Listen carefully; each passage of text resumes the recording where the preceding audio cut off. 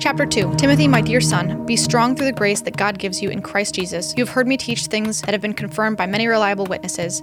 Now teach these truths to other trustworthy people who will be able to pass them on to others. Endure suffering along with me as a good soldier of Christ Jesus. Soldiers don't get tied up in the affairs of civilian life, for then they cannot please the officer who enlisted them. And athletes cannot win the prize unless they follow the rules. And hardworking farmers should be the first to enjoy the fruit of their labor. Think about what I am saying. The Lord will help you understand all these things. Always remember that Jesus Christ, a descendant of King David, was raised from the dead. This is the good news I preach. And because I preach this good news, I am suffering and have been chained like a criminal. But the word of God cannot be chained, so I am willing to endure anything if it will bring salvation and eternal glory in Christ Jesus to those God has chosen. This is a trustworthy saying. If we die with him, we will also live with him. If we endure hardship, we will reign with him. If we deny him, he will deny us. If we are unfaithful, he remains faithful, for he cannot deny who he is. Remind everyone about these things and command them in God's presence to stop fighting over words. Such arguments are useless, and they can ruin those who hear them. Work hard so you can present yourself to God and receive his approval. Be a good worker, one who does not need to be ashamed and who correctly explains the word of truth. Avoid worthless, foolish talk that only leads to more godless behavior. This kind of talk spreads like cancer, as in the case of Hymenaeus and Philetus. They have left the path of truth, claiming that the resurrection of the dead has already occurred. In this way, they have turned some people away from the faith. But God's truth stands firm like a foundation stone with this inscription: The Lord knows those who are his, and all who belong to the Lord must turn away from evil. In a wealthy home, some utensils are made of gold and silver,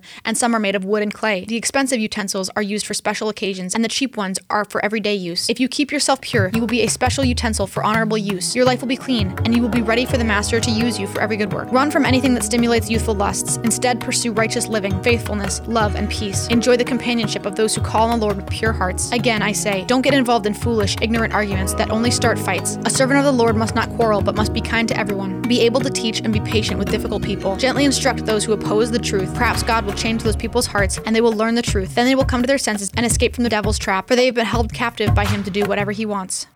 What do the lives of soldiers, athletes, and farmers teach us about how to endure suffering? What roles are suffering and endurance playing in your life?